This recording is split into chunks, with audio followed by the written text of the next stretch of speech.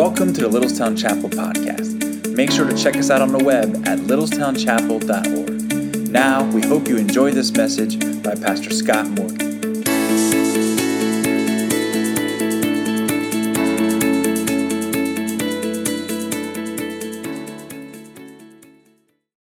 As we return to the book of Esther, we see this story that's very dramatic, it's full of danger, and we used the analogy last week as we opened our study and looked at the first 3 chapters of Esther, and we talked about how it looked like all the pieces were being put on the chessboard, on the game board, and we saw the different characters that were being introduced. Esther, we see great crisis that has come about. So previously in the story of Esther, we see that the Jewish people who have been in exile for nearly 100 years, they've been taken away from their homeland in Judea and Israel and Palestine, and they've been carried off to Persia through the invasions of the Babylonians, then later the oversight and rulership of the Persian Empire. And they've been exiled. And some of the Jewish people have gone back to Jerusalem and Judea to try to rebuild a life there in their homeland, but others have chosen to stay. And Esther and her uncle Mordecai, her cousin Mordecai, are actually some of those Jewish people who've chosen to stay. And they're working and they're involved in Persian culture, and they're actually involved in the Persian government. Mordecai is an official in the Persian government. And Esther has been chosen, this young Jewish orphan has been chosen to become the queen of launch of her. Just imagine what a dramatic, accelerated launch of her life, how she, as this orphan, it's cared for by her older cousin, and he's watched over her, and now here she is. She is the wife of the king of the Persian Empire, King Ahasuerus, or some Bible translations have King Xerxes. And there she is, and she has this position of great influence with him. But a crisis has come, and King Ahasuerus has been led astray by one of his chief leaders in the empire, a man who hates the Jewish people, a man by the name of Haman. And Haman is a blood enemy of the Jews. He despises the Jews. It goes back centuries of animosity, and he's a descendant of an ancient people, the Amalekites, that hated the Jewish people. And Haman is just, can I say it this way? He's hell-bent on destroying the Jewish people. He wants them eradicated. And there's a conflict, but drama come about. Mordecai in the process that kind of pushes it over the edge and makes all this drama come about. And so Haman has deceived King Ahasuerus and tricked him into signing an edict, giving an order that 11 months from the date that the order was signed, that there would be a lynching, a uprising against the Jewish people, and they would be killed throughout the territory of the Persian Empire, that the entire Jewish nation would be eradicated and all their property would be confiscated. And it's with this scene in mind that all these pieces on the chessboard are now put in place. What is going to happen? Now, we've said that the book of Esther is a comedy. And I realize that nothing that I've said sounds comedic in any way. There's nothing to laugh about. And yet, all throughout this story, we see that it looks like there's this great calamity coming, and all of a sudden there's a tremendous reversal. And that reversal is where the comedy lies.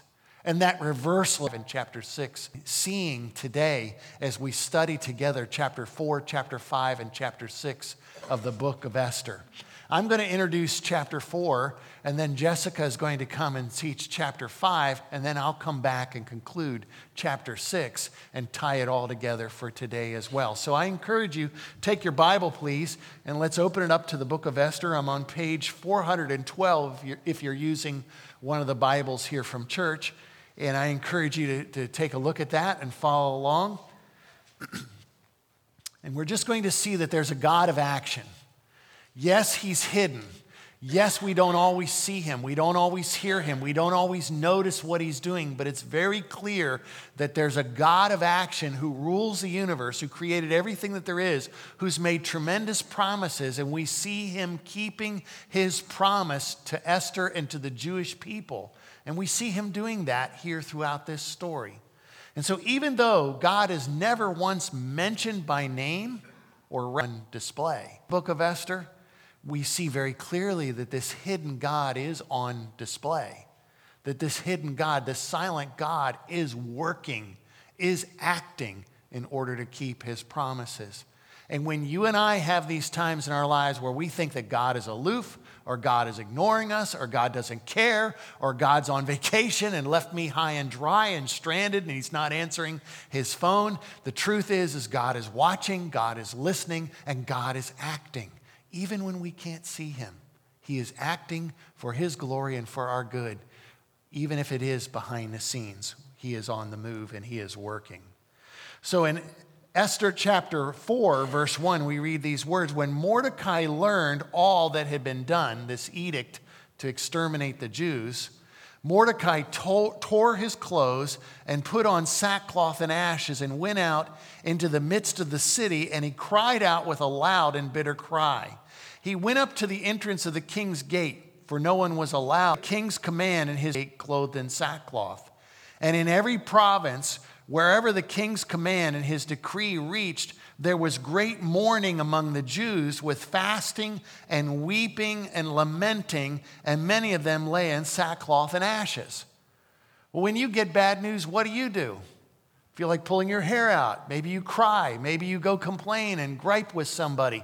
Maybe you whine and argue about it. Maybe you protest in some way. We all do that. And that's what Mordecai is doing here.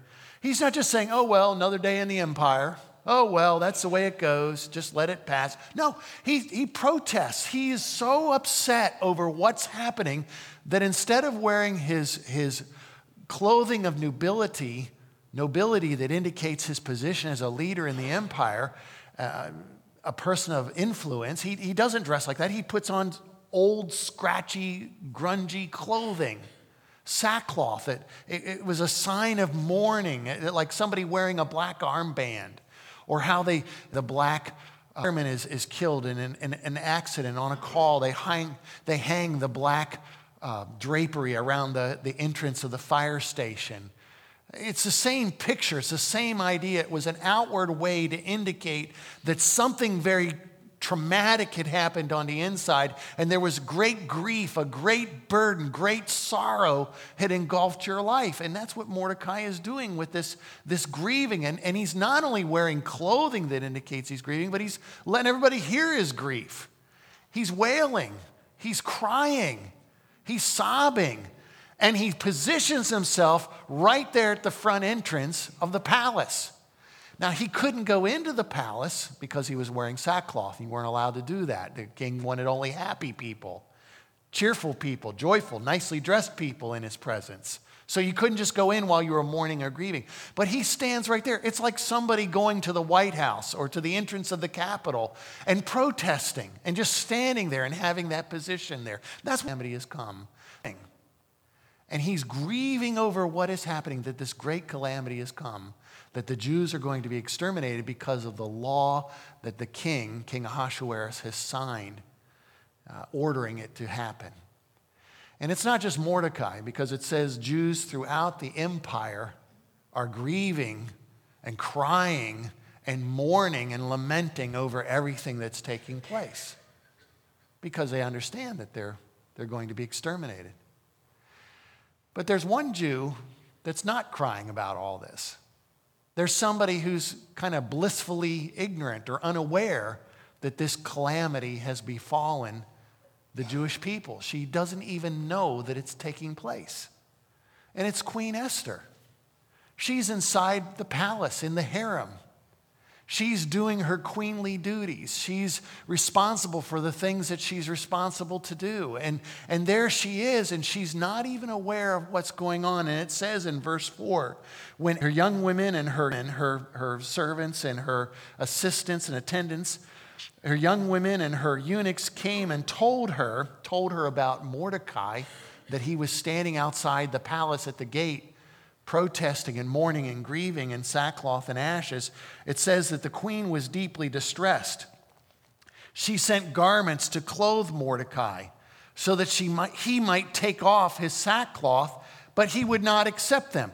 Her desire was, Mordecai, come in here and talk about it. So here, you can't wear that clothing in. So here's a change of clothes. I've given you a new suit and tie. Put it on, come inside. Let's talk about this. I don't understand. Why are you so upset? But Mordecai refuses. He says, no, I'm going to stay out here and keep protesting and keep crying and keep grieving over what's taken place.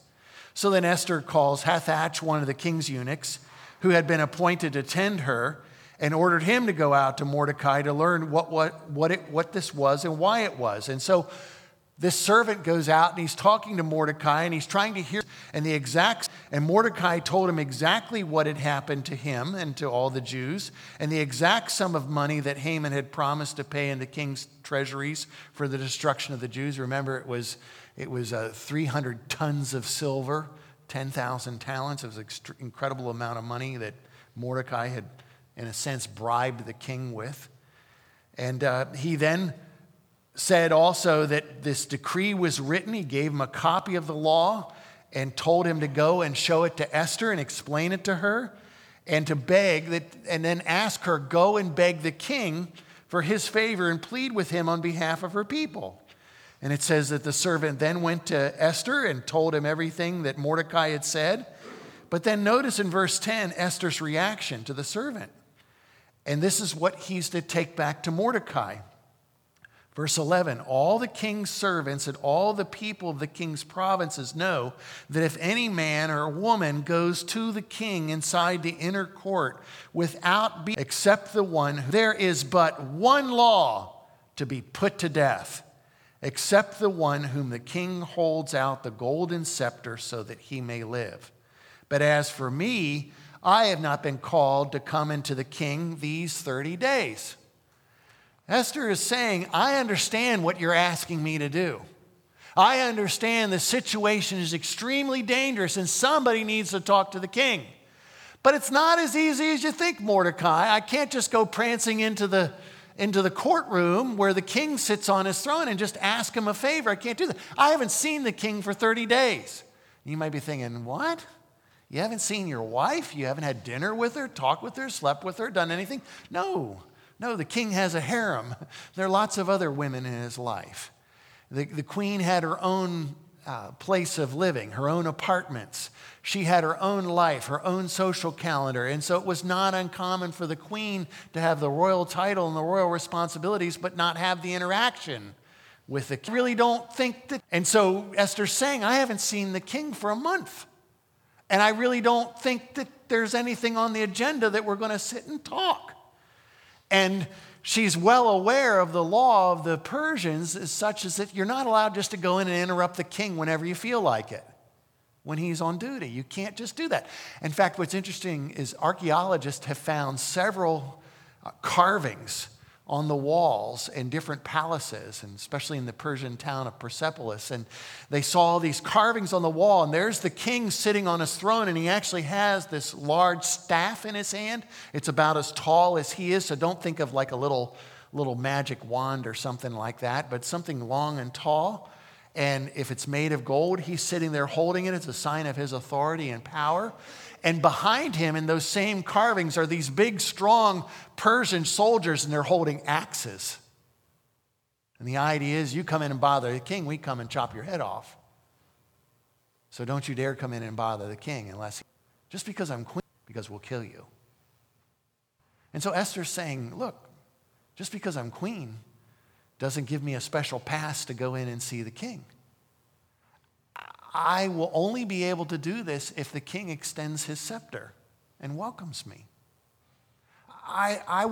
This plan will work only if the king's heart is changed and he is interested in hearing what I have to say.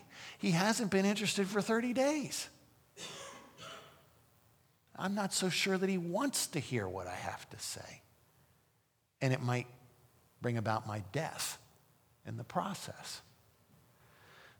Mordecai doesn't take this as a satisfactory answer. And it says in verse 12, he told Esther this: do not think that in the king's palace you will escape any more than all the other Jews.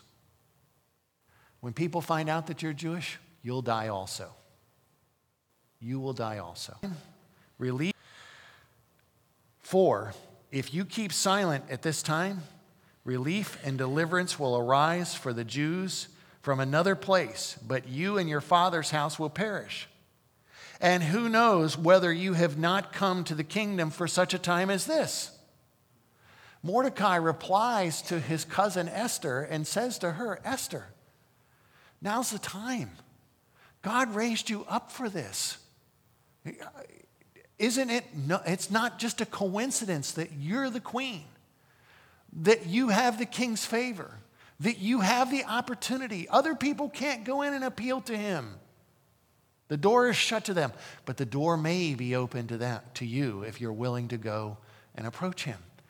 And if you don't, I do believe that God is going to send deliverance to the Jews. In fact, that's what he's saying in a very cryptic way. Deliverance will arise.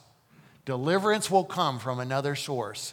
Mordecai is saying somebody is going to come to the rescue. Well, who's that big somebody? He keeps his promises, and the God of Israel is going to come to deliverance, because Mordecai knows that God keeps his promises and that he will preserve his people from destruction. And there's one more thing that he says at the beginning of his rebuttal to Esther's warning that if I go in, I might die in the process and this plan might not work. He says, look, if you don't think that you yourself will escape any of this, just because you're the queen, just because you're in the palace of King Xerxes, King Ahasuerus, don't think that you'll escape all this. In fact, what Mordecai is indirectly saying here, if you don't do anything, you're going to die. But if you risk talking to the king, you may die, but you also may not. If you do nothing, it is certain that you will die with the rest of the Jews, even though I believe God will come to the rescue. But if you don't say anything, destruction will come to you. If you do take the risk, you just might live, and you might also be able to save all the Jewish people as well. I believe, he says, God has raised you up for a time like this.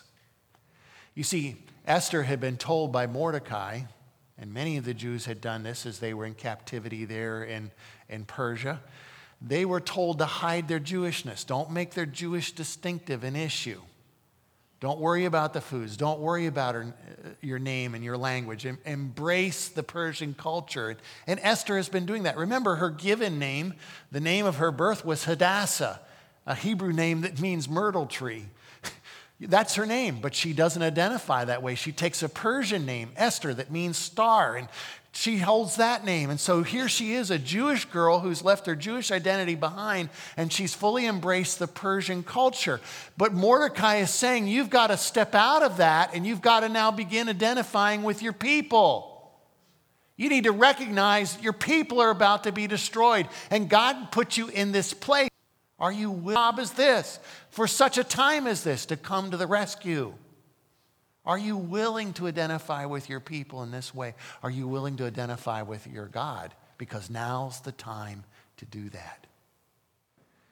And what we see at the end of chapter 4 is this. Esther says in verse 15, she replies to Mordecai, verse 16, go gather all the Jews to be found in Susa, in the capital, in the city there, and hold a fast on my behalf, and do not eat or drink for 3 days, night or day. And I and my young women will also fast as you do. Then I will go to the king, though it is against the law, and if I perish, I perish. And Mordecai went away and did everything as Esther had ordered him. Esther identifies with her people. I don't see that. Well, that's to call out to her God, the God of Israel. You say, but I don't see that. Well, that's what that fasting is all about.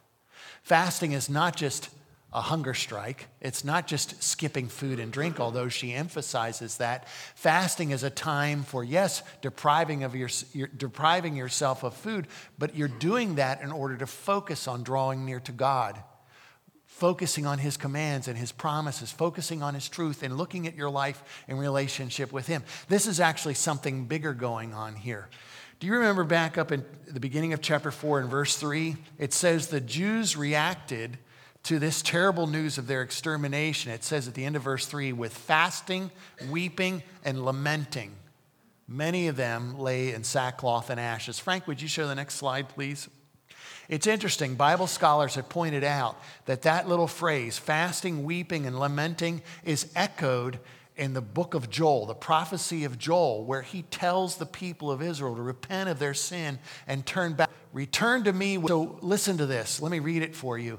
Even now declares the Lord, return to me with all your heart, with fasting and weeping and mourning. And it's the same Hebrew word as the word lamenting there.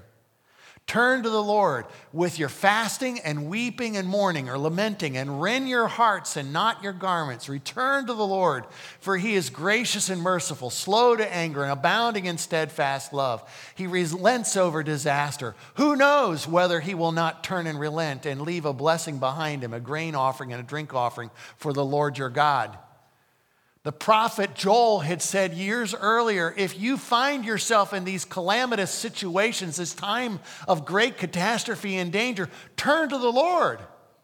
But don't just tear your clothing as a sign of your mourning and repentance. Don't just throw ashes on your head or sit in wearing sackcloth. Tear your heart. Let there be fasting and weeping and mourning as you grieve over your sin. As I study this, and turn to the Lord. I think, as I study this, that this is exactly what Esther and Mordecai and the other Jews there in Susa and throughout the empire, that's what was happening. Life can be so comfortable, life can be so easy that you forget all about the Lord. And in this moment of crisis, it's a wake-up call. Wait a minute, am I right with God or not? Am I going his way or not? Am I living for him or not? Is he first in my life or not? And Esther is bowing before the Lord, and Mordecai and the Jews are lamenting. They're grieving and they're mourning and they're crying over their sins and they're fasting because it's a turning to the Lord. And then even Joel says, do you see this here? Who knows whether he will not turn and relent? Who knows? It's just like Esther saying, if I perish, I perish. But maybe I won't, but maybe I will. I'm going to turn to the Lord and I'm going to trust in him. Here, Esther resigns herself, not the God who is hidden, but she resigns herself to God, the God who is hidden, the God who is silent, but the God who she understands must work and act to save her people. She can only fast and pray. She can only appeal to the king. But it's God who has to change the king's mind and turn his heart. And that's what she's praying for. And that's what she's fasting for. And that's what you and I need to remember. That God calls us to act in obedience to him. Calls us to act, to do his will. But doing God's will and acting in obedience is beyond our ability to do. We have to depend on him and rely on him, the God who acts, the God who comes to the rescue. Jesse's going to pick it up from here, and let's see what happens when Esther goes to King Ahasuerus. Chapter 5 is two stories contrasting wisdom and folly. We're going to see Esther's visit with the king, and we're also going to see behavior, two very different. Haman does after this, and we're going to see two very different ways of behavior, two very different people and how they respond. Esther has positioned herself correctly internally. She's humbled herself before God. And when we pick it up in chapter 5, she is now ready to prepare externally to see the king. So we're going to start in verse 1 of chapter 5. On the third day, Esther put on her royal robes and stood in the inner court of the king's palace, in front of the king's quarters, while the king was sitting on his royal throne, inside the throne room, opposite the entrance to the palace. Now, this is a very different Esther that we see here as the last time she approached the king. This is not a passive victim, but in this case, this is a queen, someone who has accepted her role and is taking it on in a new way. Both visits to the king required preparation. The first time she had those 12 months of beauty treatments. This time she prepared her heart. She chose in the right place before she goes in to see the king. The last time she allowed someone else to choose her clothing for her. She wore what they picked out and she went into the king. This time she chooses herself. The Hebrew there says that she put on royalty. This has two kind of meanings to it. One is that she put on her royal robes. She put on specifically the clothes that benefited her station, number one. And number two, clothes that were appropriate to go into the throne room to see the king. She's not wearing yoga pants or ripped jeans. She's wearing something that is very appropriate in this solemn occasion to come into the king. And they are also things that represent her status. But there's also a bit of an internal putting on royalty. Up until this point, we've seen her be very passive. We've seen her accept the things that come her way and try to make the best of them. In this instance, she is taking some control. She is putting on royalty, who she is. She is the queen. And she puts these things on, and she's Stenedy. This time, she chooses the clothes, and she chooses who she'll become. And she stands up and she walks into this inner court and waits for the king to notice her. Now, I want you to think for a second, what do you think the scene is when she walks in there? I would imagine, personally, I think it gets kind of quiet, don't you think? I mean, this is something that you just don't do. There might have been some people with shocked looks on their faces. We don't know exactly what happened, but I would imagine it's a tense scene. If it's not tense to those around her, it's certainly tense to Esther. She walks in and she waits for the king to notice her, to see what he will do when he sees her. And the Bible tells us in verse 2, when the king saw Queen Esther standing in the court, she won favor in his sight, and he held out to Esther the golden scepter that was in his hand. Then Esther approached and touched the tip of the scepter.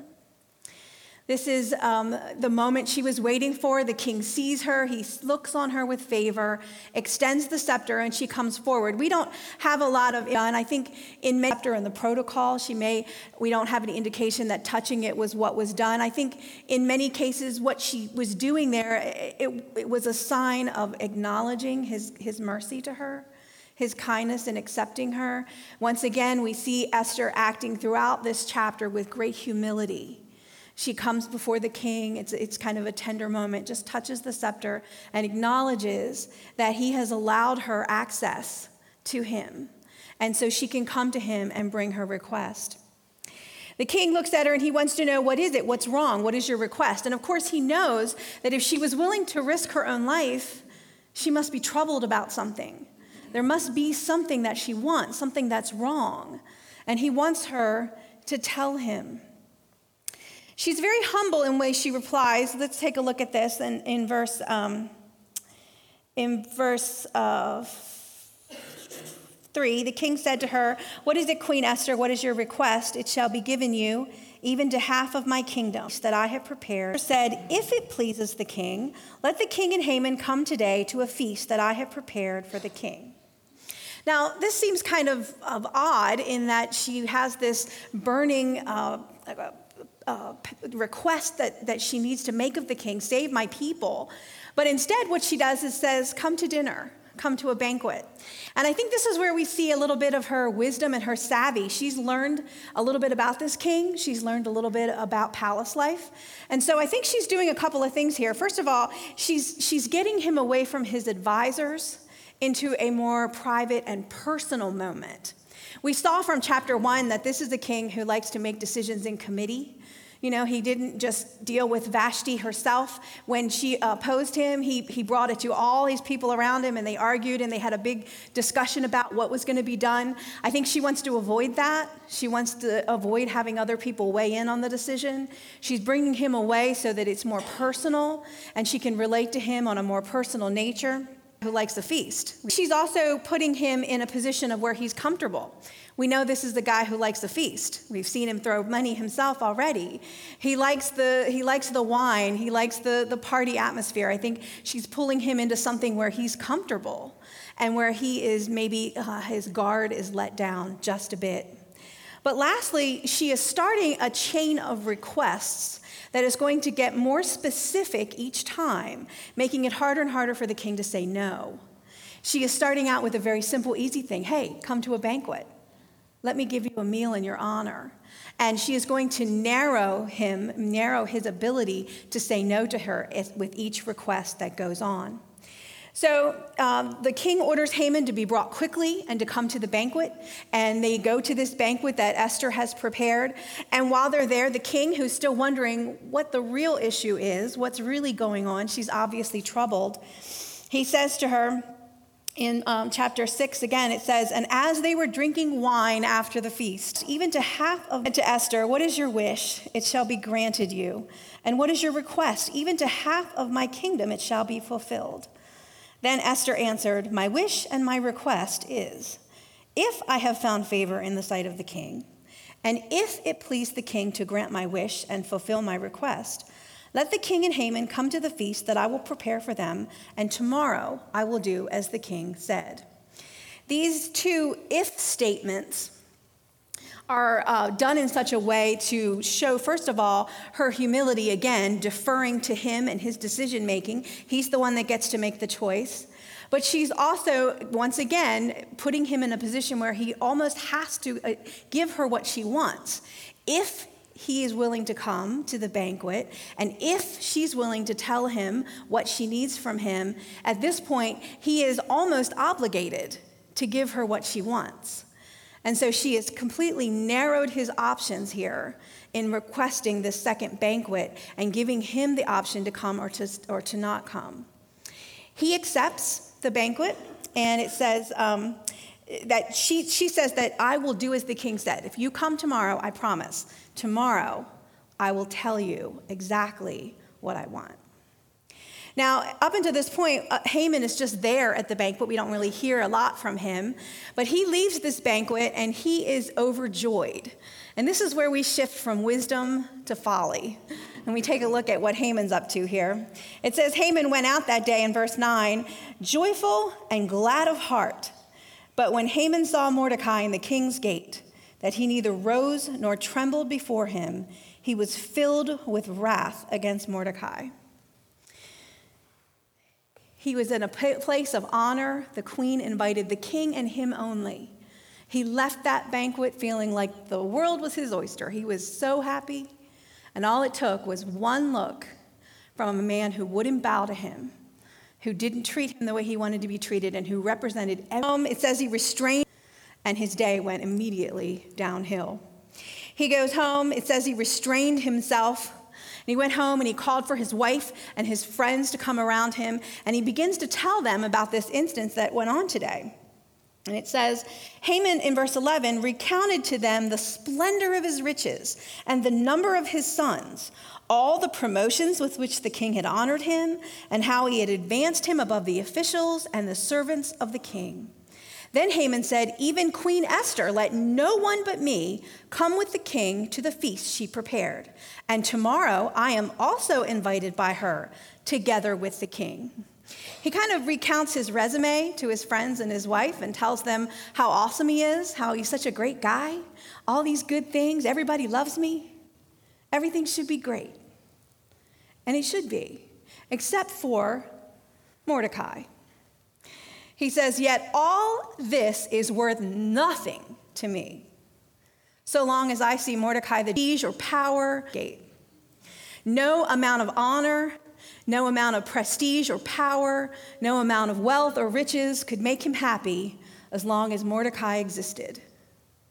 And so his wife and his friends plot and come up with a plan.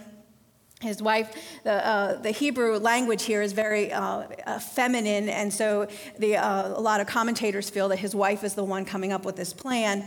It says, his wife Zeresh and all his friends said to him, let a gallows 50 cubits high be made, and in the morning tell the king to have Mordecai hanged upon it.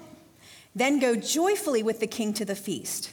And this idea pleased Haman, and he had the gallows made. These gallows are a little bit of hyperbole. 50 cubits high would have been higher than the palace in Susa. I think she's saying, let's just make sure everyone sees it. This is not a gallows like you or I would imagine a gallows. This is probably a very, very tall pole that Mordecai's dead body can be hung upon as a final sounds really good to him of his enemy. His wife comes up with this idea, and it sounds really good to him. So he has the gallows made that night with his plan to see the king in the morning. And so this chapter ends with both Esther, the wise queen, and Haman, the foolish advisor, going to sleep at night with plans in place. They've both made their case. They both have a plan. They both are hoping to prevail in the morning. But Proverbs 19:21 reminds us, many are the plans in the mind of a man, but it is the purpose of the Lord that will stand.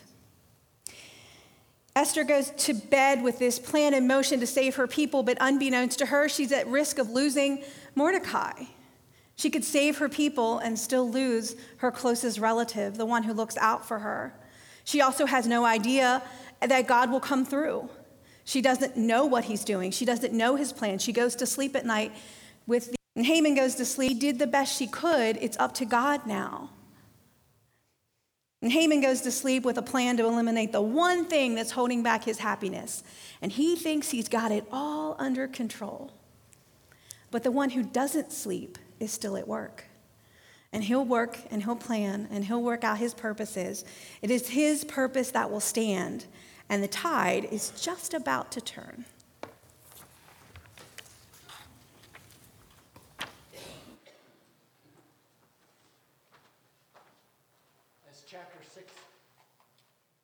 As chapter 6 opens, we see the king is sleeping, but he's awakened. He can't sleep that night. And it says on that night the king could not sleep, and he gave orders to bring a book of memorable deeds, the Chronicles, and they were read before the king. And so, it's like you and I, sometimes when we wake up in the middle of the night and we're trying to fall back to sleep, maybe you pull out a book. My dad always said, sleep, or do something, fall asleep. And he was kind of tongue-in-cheek saying that, or pray, that'll make you fall asleep, or do something that'll make you fall asleep, but just do that. And the fact of the matter is King Ahasuerus does the same kind of thing. He says, well, bring the government records, bring all those bureaucratic records, and let me just read through them. That'll knock me out for sure. And so as the secretary brings the records in and begins reading them, recounting them to the king, this important detail is noticed. And the king is awake enough to find out and understand this in verse 2. It was found written how Mordecai had told about Bigthana and Teresh, two of the king's eunuchs or servants who guarded the threshold and who had sought to lay hands on King Ahasuerus. We read about that in the opening chapters of the book, how this was an assassination plot. And Mordecai heard about this plot and gave the message to Esther, and Esther told the king, and the plot to assassinate the king was averted. The king's life was saved. Nothing happened after that. Bestowed on Mordecai. In verse 3, the king said, what honor or distinction has been bestowed on Mordecai for this? And the king's young men who attended him said, nothing has been done for him. And the king said, who is in the court? Now Haman had just entered the outer court of the king's palace to speak to the king about having Mordecai hanged on the gallows that he had prepared for him. You get the picture here. God is working and causing insomnia to come to King Ahasuerus. He wakes up, and of all the records they pull out the record of Mordecai's heroic action in saving the life of the king. And as he's reading that, he understands that Mordecai was not honored or recognized in any way. And at that very moment when he's going to consult with one of his advisors, who is the advisor that comes in to talk to the king? Why, it's Haman. Haman who has a plan. Haman who believes that he needs to exterminate the Jews, and he's going to start with Mordecai, having him executed, and then his body impaled, his archenemy, 25-foot high pole, in order to humiliate Mordecai, his archenemy, once and for all. And as Haman's coming in to kill Mordecai, Ahasuerus wakes up and realizes that he wants to honor Mordecai. And he needs the help of an advisor in order to do that. This is actually one of the funniest chapters in the entire Bible, when you see this tremendous reversal taking place here. Haman had just entered the court, and it says in verse 5, the king's young men told him, Haman is here, standing in the court. By now it's early morning. And Haman came in, and the king said, let him come in. And Haman came in, verse 6. And the king said to him, asking him a question, not really asking why Haman's there, but just saying to him, here's a good question. What should be done to the man whom the king delights to honor? What would you do for somebody that the king wants to honor?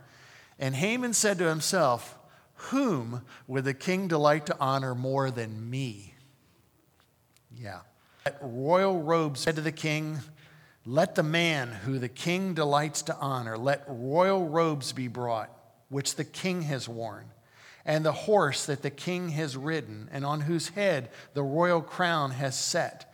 And let the robes and the horse be handed over to one of the king's most noble officials, and let them dress the man whom the king delights to honor, and let them lead him on the horse through the square of the city, proclaiming before him, thus shall be done to the man in whom the king delights to honor. Then the king said to Haman, hurry, take the robes and the horse, as you have said, and so do to Mordecai the Jew, who sits in the king's gate. Leave out nothing that you have mentioned. I get goosebumps reading that. Do you see that? Do you see how ridiculously funny this is? Haman is coming in, and yes, he wants to lift up Mordecai's body in death. The king wants to impale it and humiliate him by hanging his corpse on a pole. And the king wants to lift up Mordecai also, but he wants to put him on the royal horse and wear the royal robes and put the royal crown on his head and have someone lead him through the city saying, this is the man the king delights to honor. And Haman is the one who has to do that for Mordecai. How utterly, ridiculously ironic and humiliating that is to him who hates Mordecai and hates the Jews. You see, Haman is requesting something here very devious. He's asking for the king's own robes and the king's own horse and the king's own crown. He wants to be king. He wants to exalt himself and make himself king because he's convinced that he's the man that the king wants to delight to honor. But God has been sovereignly working and brought to mind someone who was forgotten, but someone who was faithful to the king, someone that God had put there for a time like this, and the king wants to honor. Verse 11, and Haman has to do it. And so, as it picks up in verse 11, Haman took the robes and the horse, and he dressed Mordecai and led him through the square of the city, proclaiming before him, thus shall be done to the man whom the king delights to honor. And I can't help but think that there's Mordecai sitting there with the royal robes and a royal crown on the royal stallion, going through the city with a slight smirk on his face, maybe waving at people, maybe looking down at Haman going, stinks to be you, type of thing. I don't know. Maybe he didn't gloat like that. But you can just imagine that even as Haman is leading the horse and Mordecai dressed in royal finery through the city, that every time he opens his mouth and says, this is the man, this is how the king delights to honor the man who he's pleased with, the words probably just caught in his throat. He struggled to get the words out. He spit them out because he was so humiliated with this tremendous reversal here himself. In verse 12 it says, Mordecai returned to the king's gate. Mordecai has been hurried to his house, mourning and with his head covered. Mordecai has been mourning over the extermination, the potential extermination of the Jews. But here Haman is mourning because he has lost his honor. He has been humiliated in front of his adversary. He was mourning and he covered his head, and Haman told his wife Zeresh and all his friends everything that had happened to him. Remember, just the day before, he had been boasting and gloating about his power and honor and wealth and majesty as one of the king's most powerful advisors. Then his wise men and his wife Zeresh said to him, if Mordecai, before whom you have begun to fall, is of the Jewish people, you will not overcome him, but will surely fall before him. They wisely begin to say to Haman, you know what? It looks like the tide has turned. Look at this. You thought you were going to conquer the Jews. You thought you were going to humiliate Mordecai and execute him and against the Jews. But look what has happened to you. And Mordecai is a Jew, and you are standing against the Jews, and you will not overcome them. And while they were talking with him, the king's eunuchs arrived. His servants arrived and hurried to bring Haman to the feast that Esther prepared. We said last week that the true hero of the story of Esther is not Mordecai or Esther. Yes, they're the protagonists. Yes, they're the good guys in the story. There's no question. They're wearing the white hats. That's true. But the true hero of the story we see in this chapter is Almighty God, the silent God, the God who appears to be hidden, the God who appears to be aloof. He is actually working to deliver his people. And so here he is, turning the tide, beginning the reversal with the exaltation and lifting up of Mordecai at Haman's expense. The tide has begun to turn. The reversal is beginning to take place. And it's God orchestrating it. Mordecai is not even aware. Esther is in bed, sleeping while all this is happening. Mordecai is not even aware of what's going on when Haman goes in and makes the request. Is about to make the request for his execution. He's not aware, possibly, of the king's insomnia and that the king has chosen to exalt him. It's God who's orchestrating all this. It's God who's moving the pieces on the board. It's God who puts Haman in checkmate and is about to win the game and Haman's destruction and the deliverance of the Jews. And we see that all unfolding as we will read next week, chapter 7 and following. There's a couple big takeaways that you and I need to embrace as we read this story. This is why this story is so important for you and for me. This story is so important for you and for me because when you and I think that God doesn't care and he's not listening and he's hidden and he's not watching, the truth is he is seeing and hearing and knowing all about you and me. And he loves us, 5 verse 20, about us, and he wants to come to the rescue. It says in Psalm 55 verse 22, cast your burdens upon the Lord and he will sustain you. He will never allow the righteous to be moved. God cares about you. Cast your burden. Cast the challenges. Cast the difficulties. Cast the fears and anxieties that you have. Cast them. Throw them upon the Lord, and he will sustain you. He will not allow you to be moved in all of this. He will keep you stable and strong. What is it that God is calling you to do? What vision has he given you of your life? What is he asking you to do, commanding you to do, leading you to do that is his will? What is a dream that he's given you to do? And are you struggling with moving forward to do it? Are you afraid to do it? Are you like Esther saying, if I go, I might die in the process. If I do this, I might lose everything. Well, the story of Esther is a reminder that our God is listening and watching us, and he's ready to act. He is the God who graciously extends his scepter to those who are in Christ, come into his presence. There's no threat of judgment. There's no condemnation to those who are in Christ Jesus. The judge has declared us innocent. He's declared us approved. He welcomes us into his presence. And so in Hebrews 4, it says, let's go boldly into the throne of grace, into God's presence, and ask him for the help that we need in our times of trouble. To go to him in prayer and cry out to him because he is a God of mercy. He is a God of grace. He is a God who wants to come to our aid. And this is all possible. This privilege of access is possible. Not because I'm so beautiful or charming like Esther was, or so politically savvy like she was. I have none of those things myself, and neither do you. The only reason we have access to the throne of grace is because Christ went to the cross for us. He was impaled, so to speak. He was lifted up. He was hung on our behalf, and he died there for us. But 3 days, little detail in this story, dead and is alive. I always think it's just interesting, this little detail in this story, that Esther fasts, and on the third day, she goes to the king, and the king extends his favor. I'm not saying that it's an allusion to the resurrection, but it makes me scratch my beard and wonder.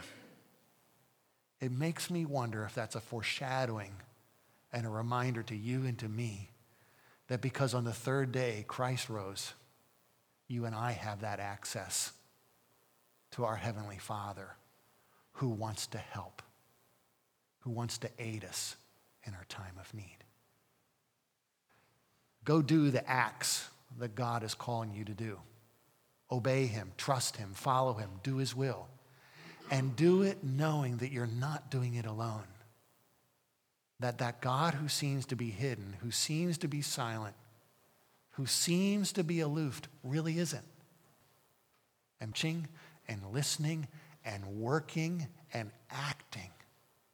And because of that, we can cry out to him, and he will help us in our time of need. Would you pray with me, please? Father in heaven, I thank you. I thank you so much that our Lord Jesus has opened the door and made it possible for us to have access into your presence, that we can cry out to you in our time of need and know that we're not alone, that we're not by ourselves, that you haven't ignored us, that you do love us and care for us. Thank you that you're watching and listening. And I ask that, Father, you would help us to have the boldness to come into your presence and receive the help that we need in our time of need to do your will for your honor and for your glory. We ask and pray these things in the name of Jesus. Amen.